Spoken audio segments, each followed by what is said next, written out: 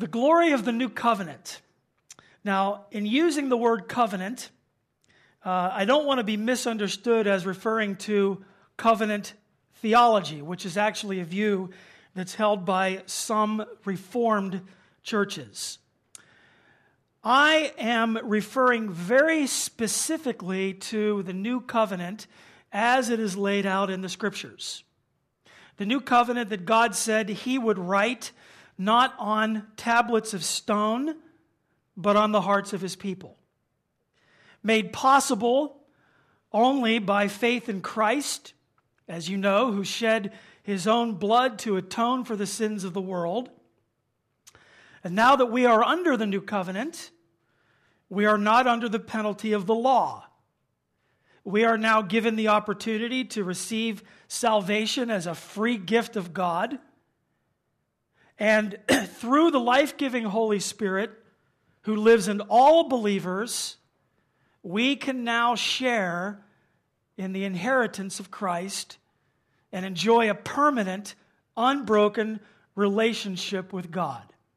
Hebrews 9:15 declares, "For this reason, Christ is the mediator of a new covenant, that those who are called may receive the promised eternal inheritance, now that He has died as a ransom to set them free from the sins committed under the first covenant."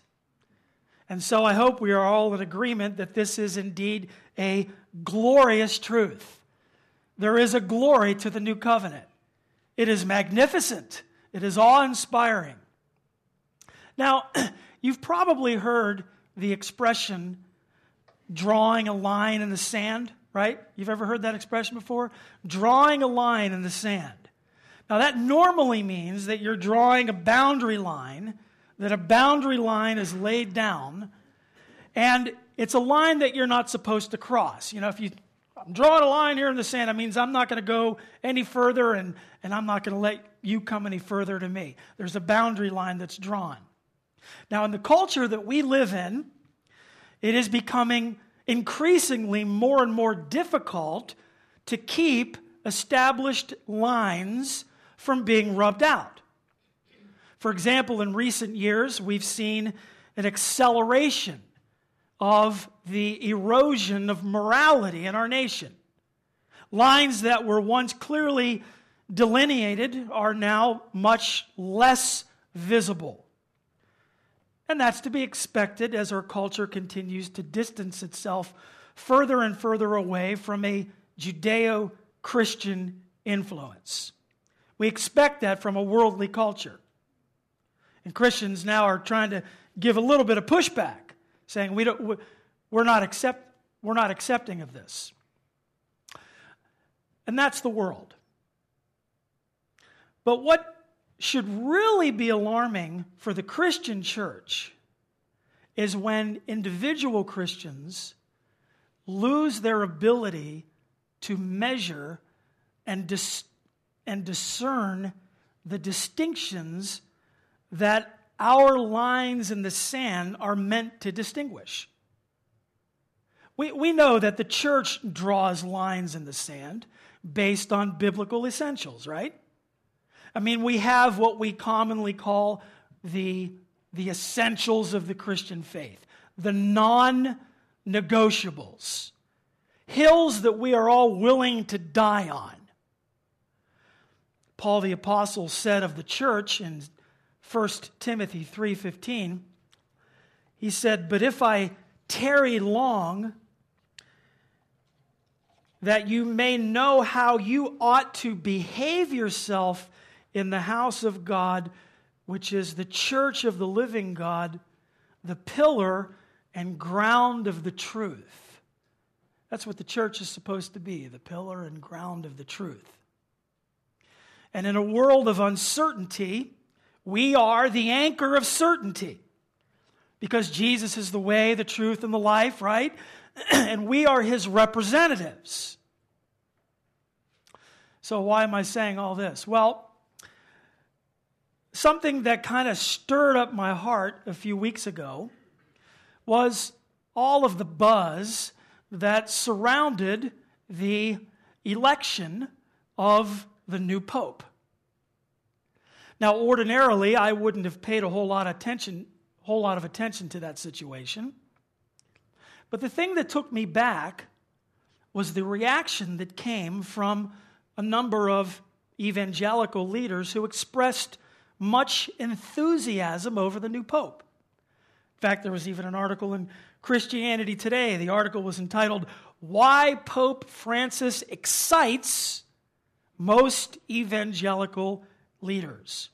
Now, of course, part of the article was about the fact that this newer pope was a little more evangelical friendly.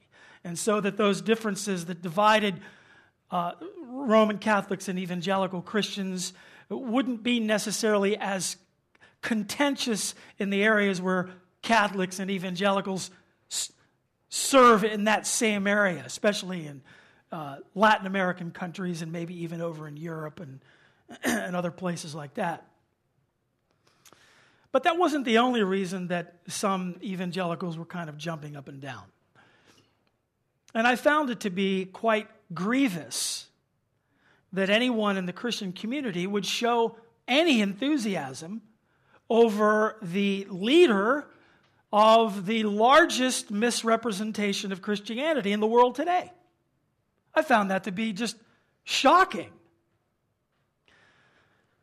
But it also showed me that many, perhaps too many, in the Christian community are not very familiar with what the New Testament teaches about the new covenant, the gospel.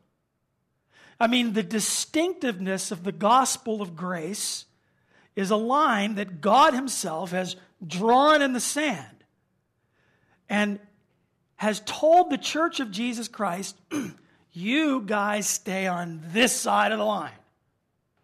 This is the line. This is the distinction. This is what you're to embrace. And you shouldn't let anything else cross that line that's not distinctly what I have laid out for you in the Bible, in the New Testament. I mean, imagine, if you will, the Apostle Paul. Imagine Paul commending the influence of the Judaizers to the Christian community of the first century. Imagine Paul just sort of warming up to that whole idea about the influence of the Judaizers. We're going through, on our Sunday services, we're going through the book of Acts right now. And it's a constant war between the Judaizers and the apostles and the New Testament Christians. Imagine the Apostle Paul encouraging the Galatians to accept the Judaizers' message because, well, at least they got it right part of the time. At least they have a zeal for God, right? And that's what he said. Remember in Romans 10, Paul said of the Jews, about the Jews, in Romans 10:2, I testify about them, that they have a zeal for God, but not in accordance with knowledge. For not knowing about God's righteousness and seeking to establish their own, they did not subject themselves to the righteousness of God. And if you don't have God's righteousness, well, you don't have God, right? You can't. Roman Catholicism, Judaism, Islam, and countless other world religions represent works-based religious systems. And they have no compatibility whatsoever with Christianity. It's interesting. Salvation by works is a system that appeals to man's pride and his desire to be in control. I mean, being saved by works appeals to that desire far more than the idea of being saved by faith alone. Also, mankind has an inherent sense of justice. Even the most ardent atheist believes in some type of justice and has a sense of right and wrong, even if he has no moral basis for making such judgments. Our inherent sense of right and wrong demands that if we are to be saved, well, then our good works must outweigh our bad works. That's what a lot of people think, right? When you perhaps witness to some people, they say, well, I'm basically a good person. Therefore, it's natural that when man creates a religion, it would involve some type of salvation by works. Christianity is the only religion in the world that does not emphasize that. It's antithetical to every other world religion. It stands alone. It's drawn a line in the sand and said, this is the way it is. So today's lesson is going to be a reminder of the glory of the new covenant. Its superiority over the old and superiority over works-based systems is something that is meticulously spelled out in the New Testament. Now, what we're going to cover today, it has a slight apologetic edge to it, but I'm hoping that reviewing some familiar passages, I hope they're all familiar to you, will actually give us a renewed sense of awe for the truth of the new covenant. The very simple message of Ephesians 2, which says, "For by grace you've been saved through faith, and that not of yourselves, it is the gift of God, not as a result of works, so that no one may boast." So let's open up our Bibles, and let's turn to 2 Corinthians chapter 3. 2 Corinthians chapter 3. Now, I have to do things a little bit differently here because this pulpit's different than mine. Normally, my notes are up here and my Bible's here, but now my notes are down here and my Bible's up here. So hopefully this thing isn't going to go onto the floor. So if it does, I'll have to run down and get it real quick. 2 Corinthians chapter 3.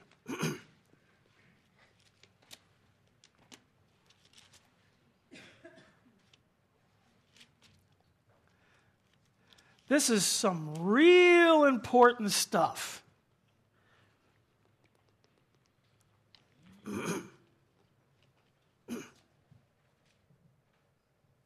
Now, one of the things that Paul accomplishes in this chapter is showing the sharp contrast between the old covenant and the new covenant. He demonstrates in this chapter that the old is a faded glory. It is a glory. There's a glory to it, but it's a faded glory. And the new covenant is a light that now shines brightly. It is a much greater glory. And we're actually coming into this sort of in mid-thought, proceeding from chapter 2. But here in chapter 3, Paul introduces the concept which is foundational to his whole concept of ministry, and that's the new covenant. Paul will explain here that he needs no letters of recommendation to demonstrate his apostolic call. The transformation God has worked within the Corinthians themselves makes them living letters, proof of the new covenant quality of Paul's service. And that's how he begins chapter 3, verse 1. He says, "Do we begin again to commend ourselves? Or need we, as some others, epistles of commendation to you, or letters of commendation from you?" He says, "You are our epistle, written in our hearts, known and read of all men. For as much as you are manifestly declared to be the epistle of Christ, ministered by us, not written with ink, but with the Spirit of the living God, not on tables of stone, but in fleshly tables of the heart." Remember the tablets in the Old Testament? Written by the finger of God, but on stone. Here Paul says we have a new type of thing going on now. That word has been etched on your hearts. It's been internalized. He continues, verse 4. "And such trust have we through Christ to Godward.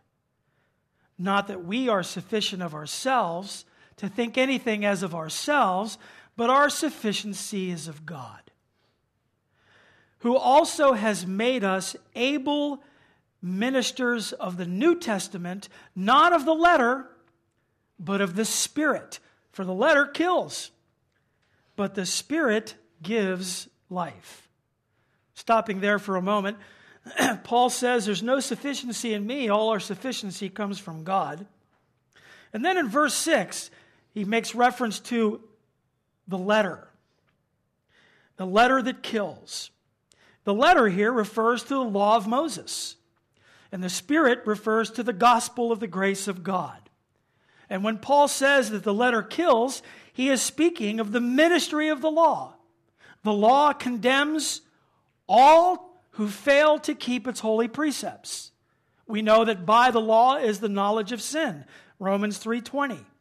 And Galatians 3:10 says, "Cursed is everyone who does not continue in all the things which are written in the book of the law to do them."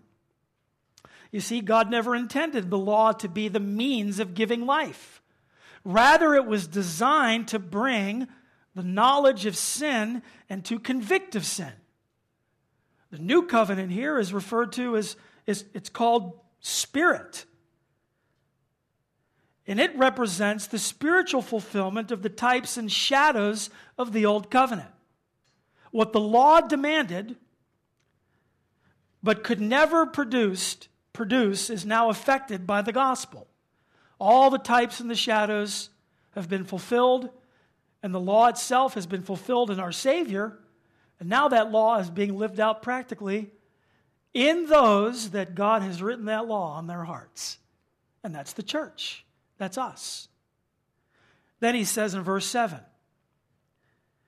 "But if the ministration of death, written and engraven in stones, was glorious, so that the children of Israel could not steadfastly behold the face of Moses for the glory of his countenance, which glory was to be done away, how shall not the ministration of the Spirit be rather glorious or more glorious?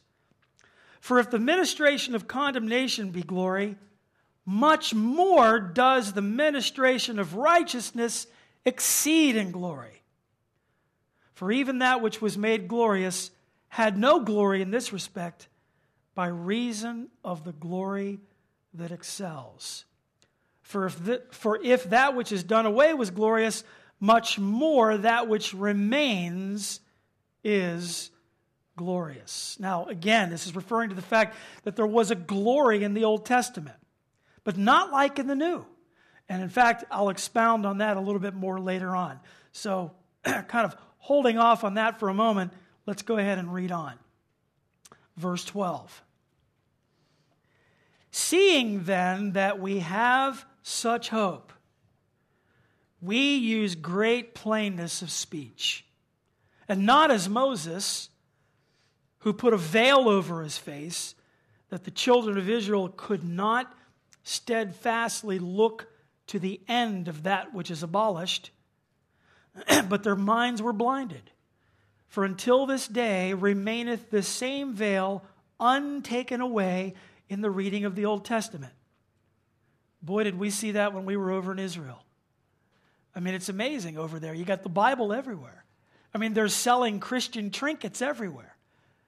And yet, when we spent some time talking to some of the locals, some of the Jewish men, and you could detect very plainly the veil over their eyes.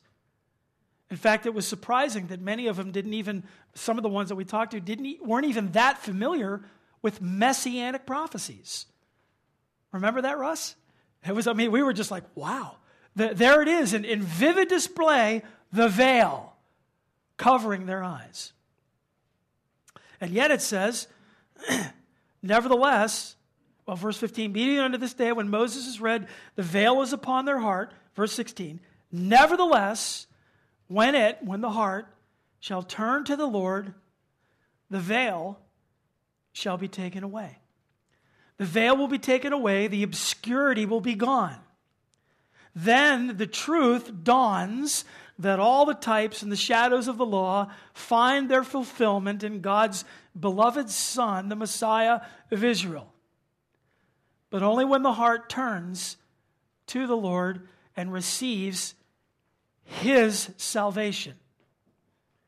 And then, of course, verse 17 and 18.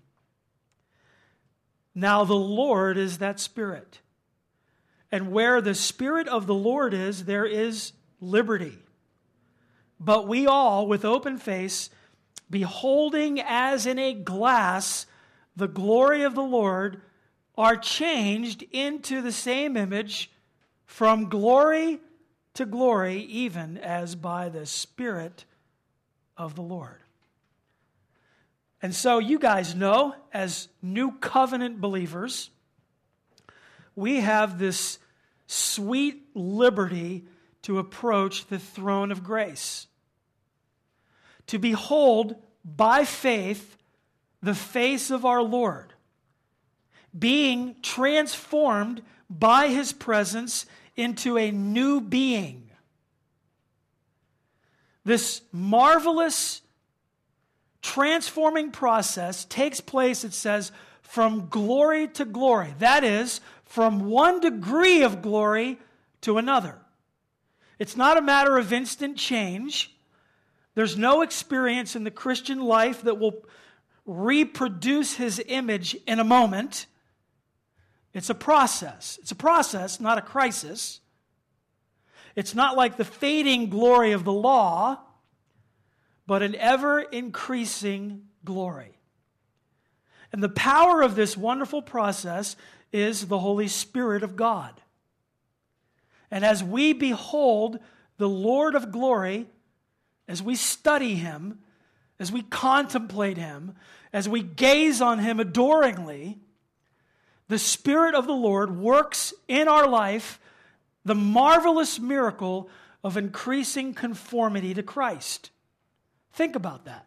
I mean, that's what happens. When we spend time, somebody was talking about their devotional in the prayer today, talking about their devotional time, spending time reading something that morning in their Bible, and the transforming effect of that. That's what it means to be beholding Him. Every time you open your Bible and spend time with God, you're beholding the Lord. And I know that most of you know that. And so consider then the transcendent glory of the new covenant. Whereas only one man had the glory on his face in the old covenant, today it is the blood-bought privilege of every child of God. Also, instead of merely reflecting the glory of God on our faces, we all in the new covenant are actually being transformed into the same image, it says, from glory to glory, just as by the Spirit of the Lord. Whereas Moses' face reflected glory, our faces radiate glory from the inside. And this transformation, marked by increasingly clear reflection through the believer's life of the splendor of Christ Himself, is the mark of the new covenant ministry. When Paul talked to the Galatians about Christ being in you, the hope of glory. I mean, that is just an amazing thing, that the Holy Spirit has now come to reside within us. And rather than the law of God being something that is external to us, it is now written on our hearts, and we are transformed by God's power in our lives. And I want to tell you that what I'm saying right now and what we just read is in total opposition to what Romanism does for its adherents. No matter how much of the God language is used by works-based systems, they completely miss what we're looking at in 2 Corinthians chapter 3. They miss it by infinity. Isn't that amazing? What God has done. Let's follow this a little bit further. let's turn to the right to Hebrews chapter 12. Hebrews chapter 12.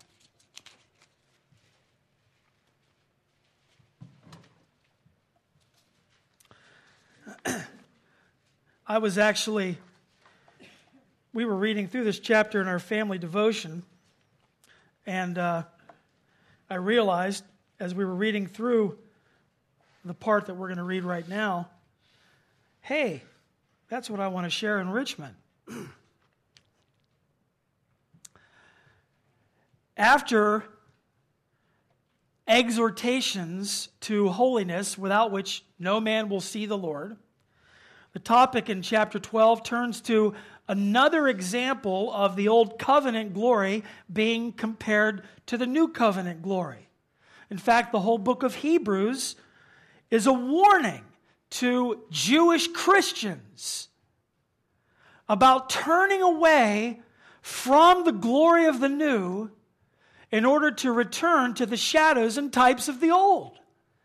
I mean, it is amazing to think about the fact that Christians, because of their own, the Jewish Christians, because of their own background in Judaism, that they would suddenly, once they found Christ, want to revert back to those shadows and types.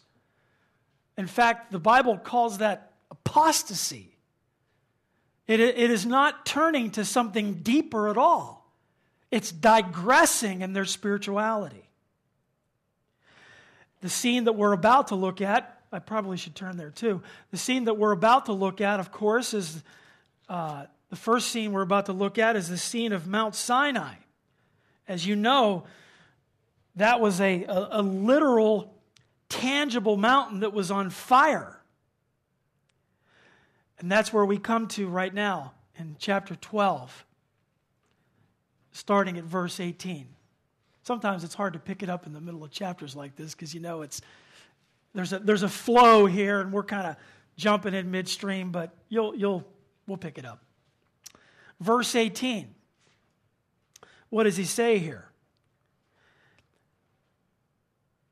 He says, "For you are not come unto the mount that might be touched and that burned with fire, nor unto blackness and darkness and tempest and the sound of a trumpet and the voice of words, which voice they that heard entreated that the word should not be spoken to them any more.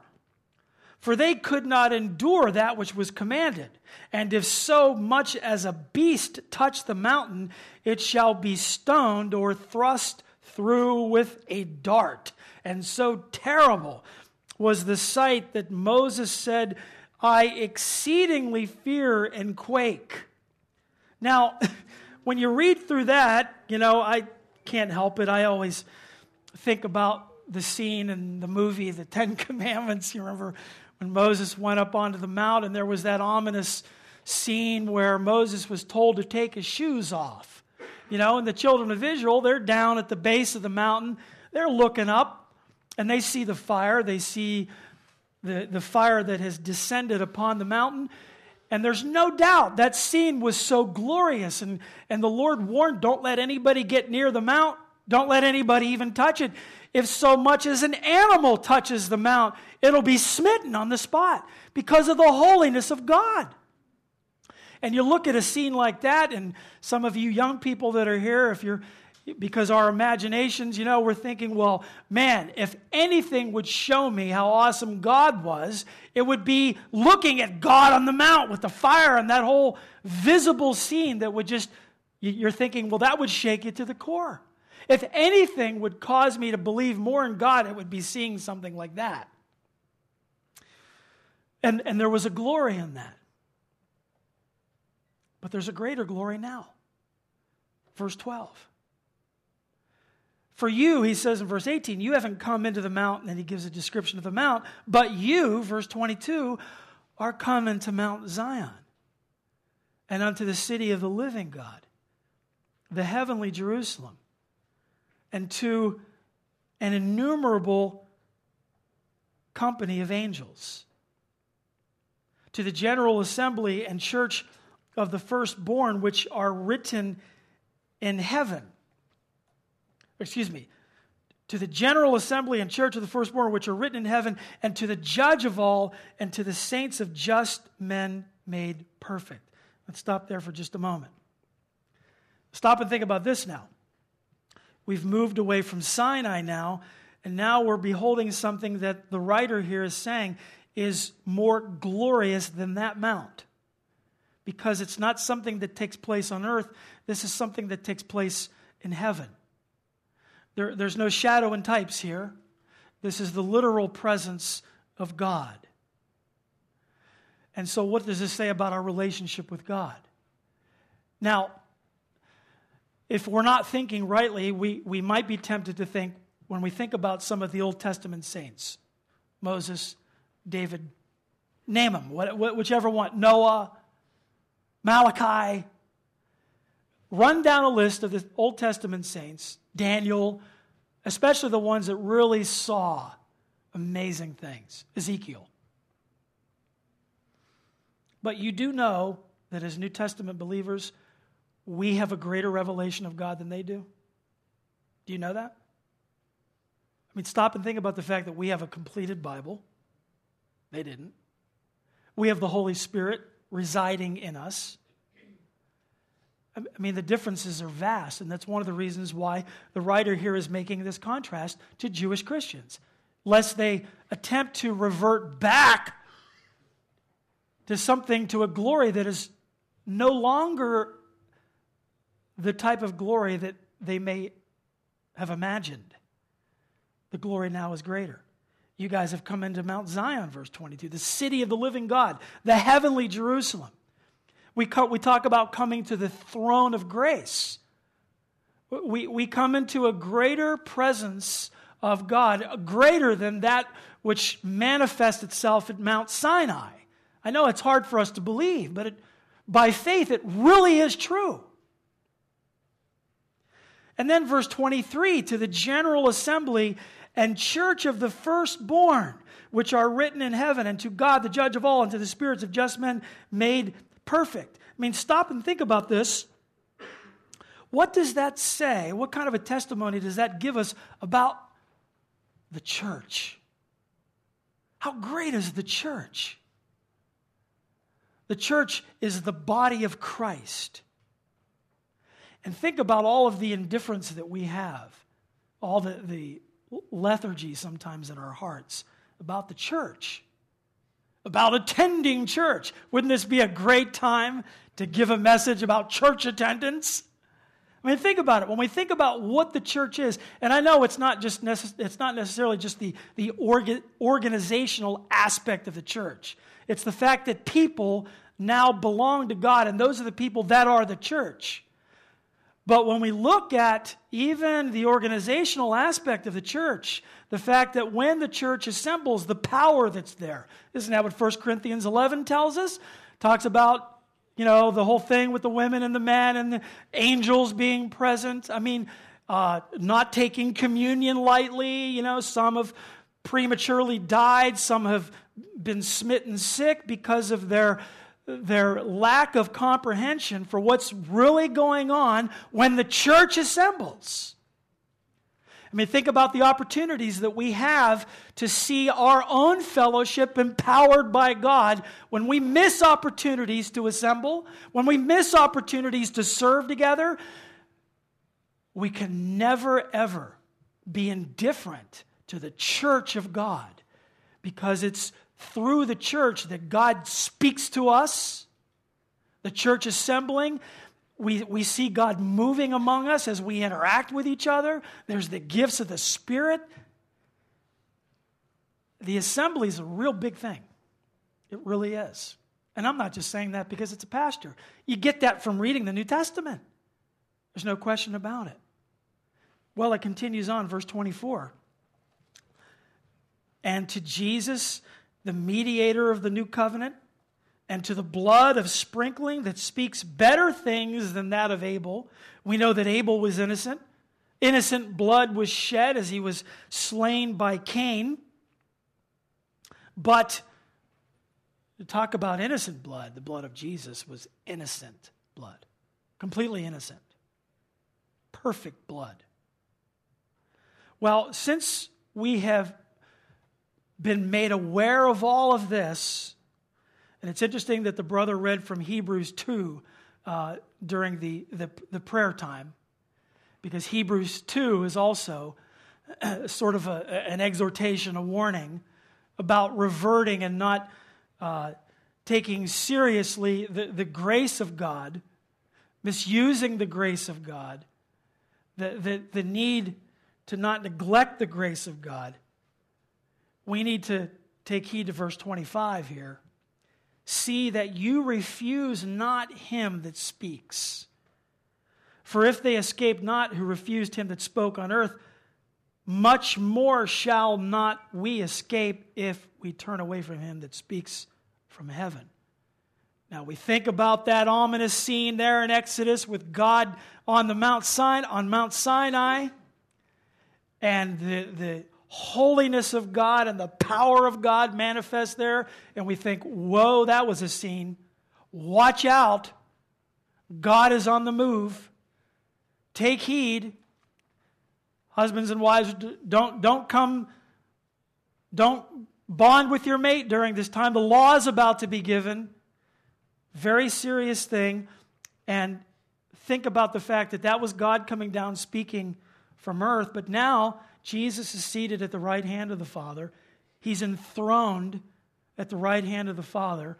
We go into the literal presence of God by faith in Christ.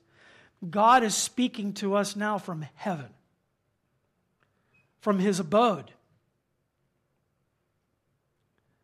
How much more should we walk carefully, knowing what we have been given as the new covenant people of God? Shouldn't we be all the more cautious, all the more careful? Not fearing his wrath per se, but certainly having that sense, that new covenant sense of what that new covenant means as being God's new covenant people. He says in verse 26, whose voice then shook the earth, but now he has promised, saying, yet once more I shake not the earth only, but also heaven. And this word, yet once more, signifies the removing of those things that are shaken as of things that are made. That those things which cannot be shaken may remain. Now, you guys know that we now are in a kingdom that cannot be moved, cannot be shaken. Jesus Christ said that the gates of hell could not prevail against the church. We stand on a bedrock that is unmovable. One day, God is going to literally shake this earth, isn't he? During the tribulation, the earth is going to shake, rattle, and roll. But those who belong to the kingdom of God, his new covenant people, will not be shaken, eternally will not be shaken. We may live in a world that's shaken a little bit. But we adhere to a kingdom which cannot be shaken. Wherefore, verse 28, we, receiving a kingdom which cannot be moved, let us have grace, whereby we may serve God acceptably with reverence and godly fear, for we must never forget that our God is a consuming fire. Now, that's one of the reasons why it just alarmed me so much, going back to what I said earlier, about thinking about a religious system that taints the pure gospel, that really is strange fire. It really is. It's strange fire. And the very fact that evangelicals would offer any support for that religious system shows a complete ignorance of what the new covenant stands for.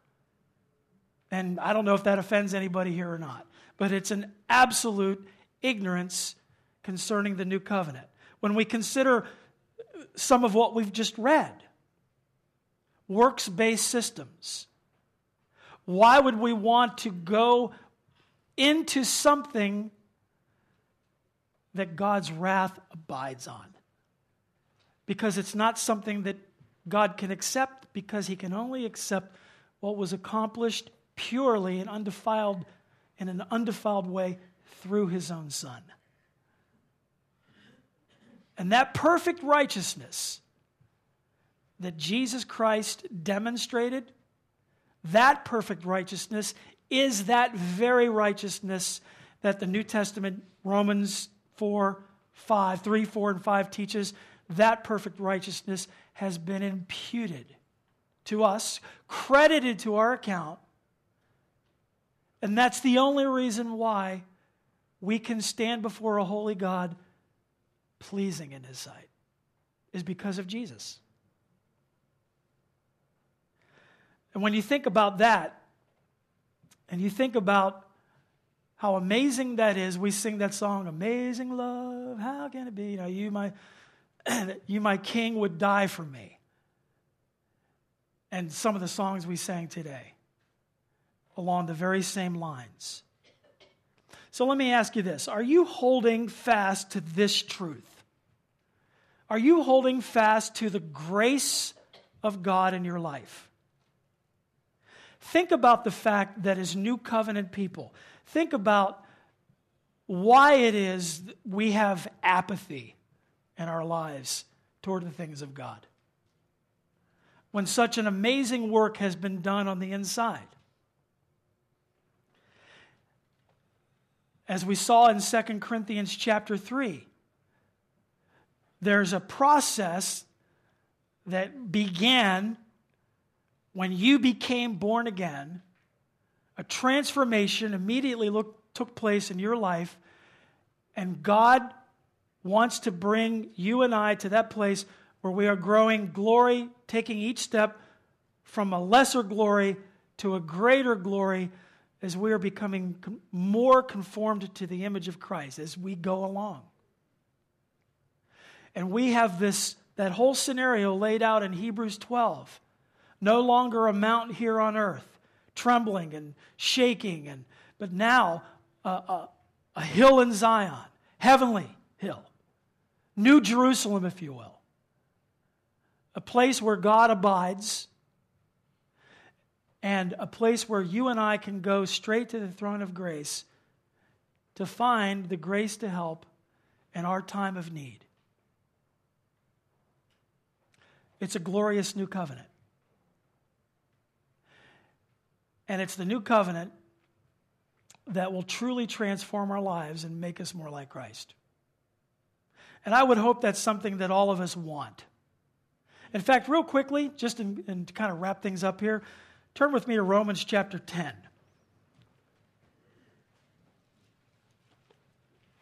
Just a quick reminder, just in case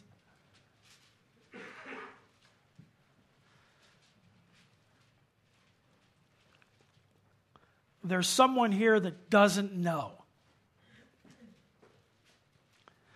Going back to what I said earlier about Israel.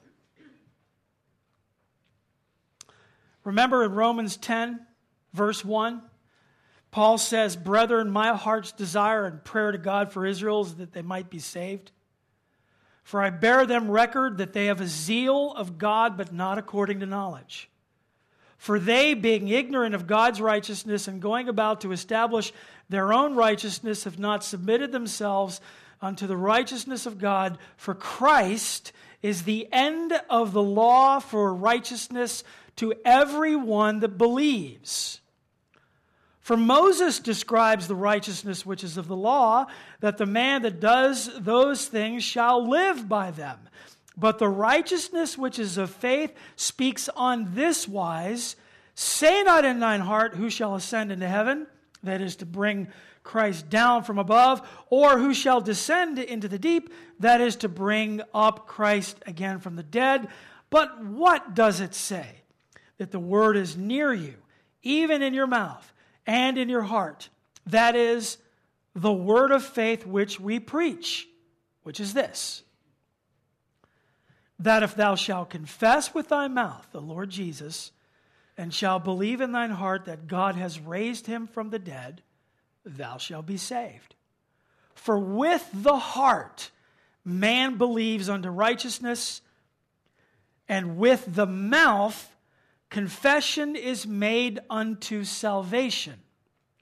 For the Scripture says that whosoever believes on him shall not be ashamed. There's no difference between the Jew and the Greek. For the same Lord over all is rich unto all that call upon him. Aren't you glad about that? For whosoever shall call upon the name of the Lord shall be saved. Now, is that the message that we bring to people? Is that what we're encouraging people? Is that the message we're pressing upon the lost as we witness to them? Don't ever tell people to fix themselves up before coming to God. Just tell them to repent and turn to God, be willing to do whatever he tells them to do. But get them to turn to God by faith alone in Christ. And for those of us who know the Lord, we have a responsibility to embrace everything that God wants for the church. I was reading to my children the other night in Hebrews 13, where it talks about obey them that have the rule over you and submit yourselves, for they watch over your souls as they that must give an account, that they may do it with joy and not with grief, for that is unprofitable for you. You know, when there's a call here, when the leadership here has a call, hey guys, let's get behind this and let's accomplish this, that, or the other thing, the church has a responsibility to respond to that. We all do. Because all of us are under the authority of Christ. He's the great shepherd of the sheep, and he's called many, many people to be his under-shepherds, to lead the church, to lead the flock. Yes, there is a pecking order. And there's glory in that. And when the church submits itself to that, there's fire in the people. There's light in the eyes. And so I want to encourage all of you today to serve the Lord, love his church, love the new covenant, memorize verses that emphasize the distinctiveness of the new covenant, get to know those verses, familiarize yourself with that, draw a line in the sand, reject anything outside of it, and seek to bring those people inside where the Lord can actually save them. Amen? The musicians, if you guys want to come on up and close us in a song.